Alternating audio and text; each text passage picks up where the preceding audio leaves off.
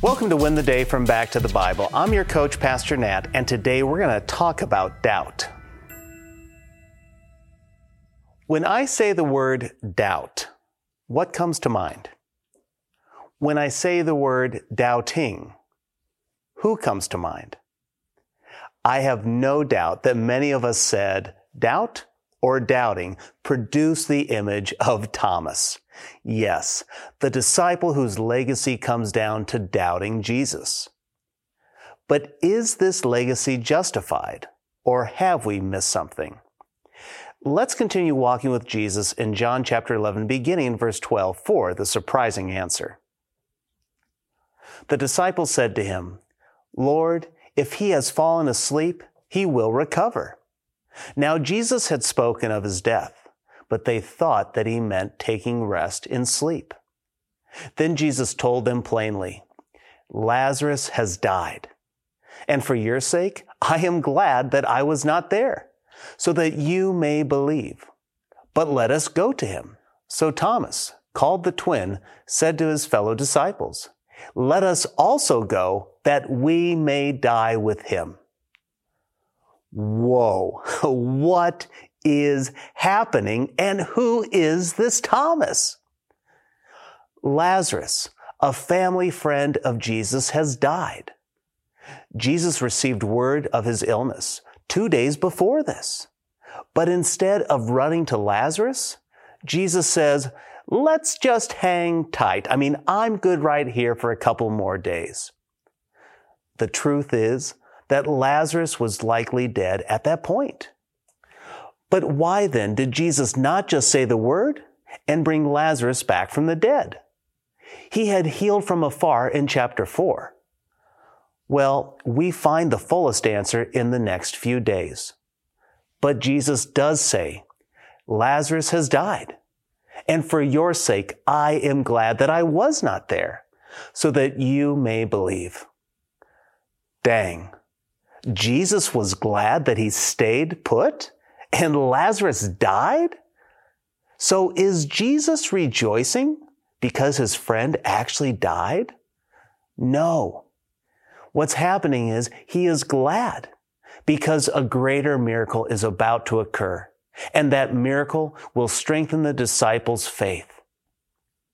Jesus' death is nearing. The cross is looming.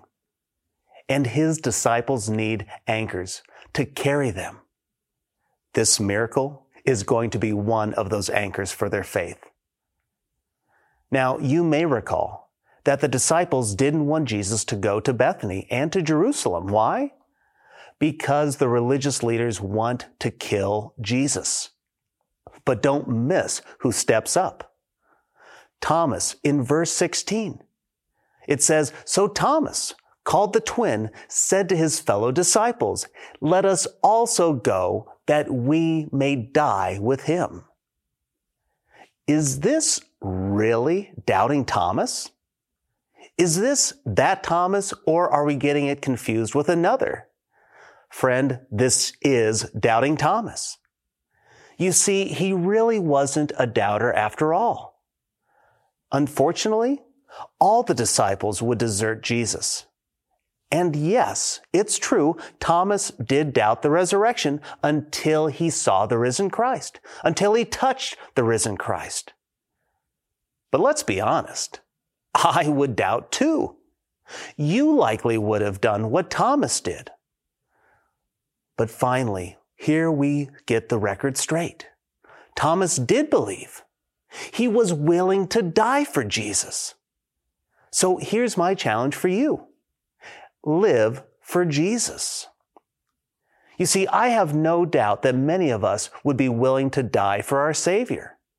We know that in the end, when we die, we will be resurrected.